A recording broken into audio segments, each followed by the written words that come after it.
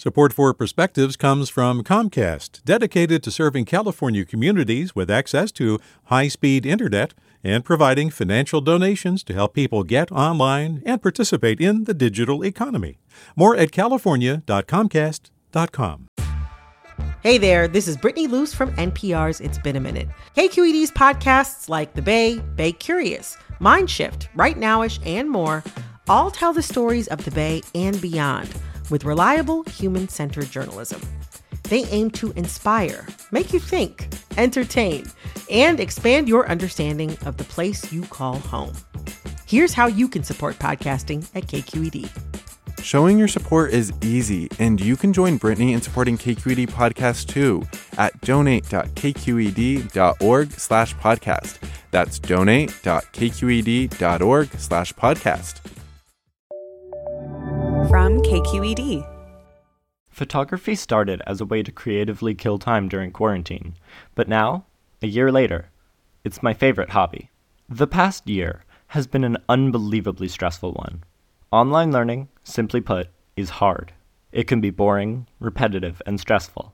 To cope, I started going on long walks and taking photos of anything that caught my eye. I've been taking photos for as long as I can remember, working my way up from a dollar store quality hot mess of a camera to an iPhone 11. My obsession with photography drove me to explore the Bay Area, capturing images from the powerful Black Lives Matter murals in downtown Oakland, to neon signs advertising cheap liquor, to the colorful candy-lined aisles of a grocery store. My favorite photo shoot has to be my trip to the then brand new Salesforce Transit Center in downtown San Francisco back in May, when I was just beginning to feel very, very trapped. I did my best to capture both the cavernous size of the 3-story building and how empty it was due to COVID. I took about 100 shots that day, 2 of which now hang prominently on my bedroom wall. With a worldwide pandemic and virtual learning, every day is difficult. But photography has been therapeutic for me. What's going on in my life definitely affects what my photos look like. If I'm in a good mood, I'll take bright and colorful photos. If I'm sad, stressed, or bored, they'll be dark and lonely.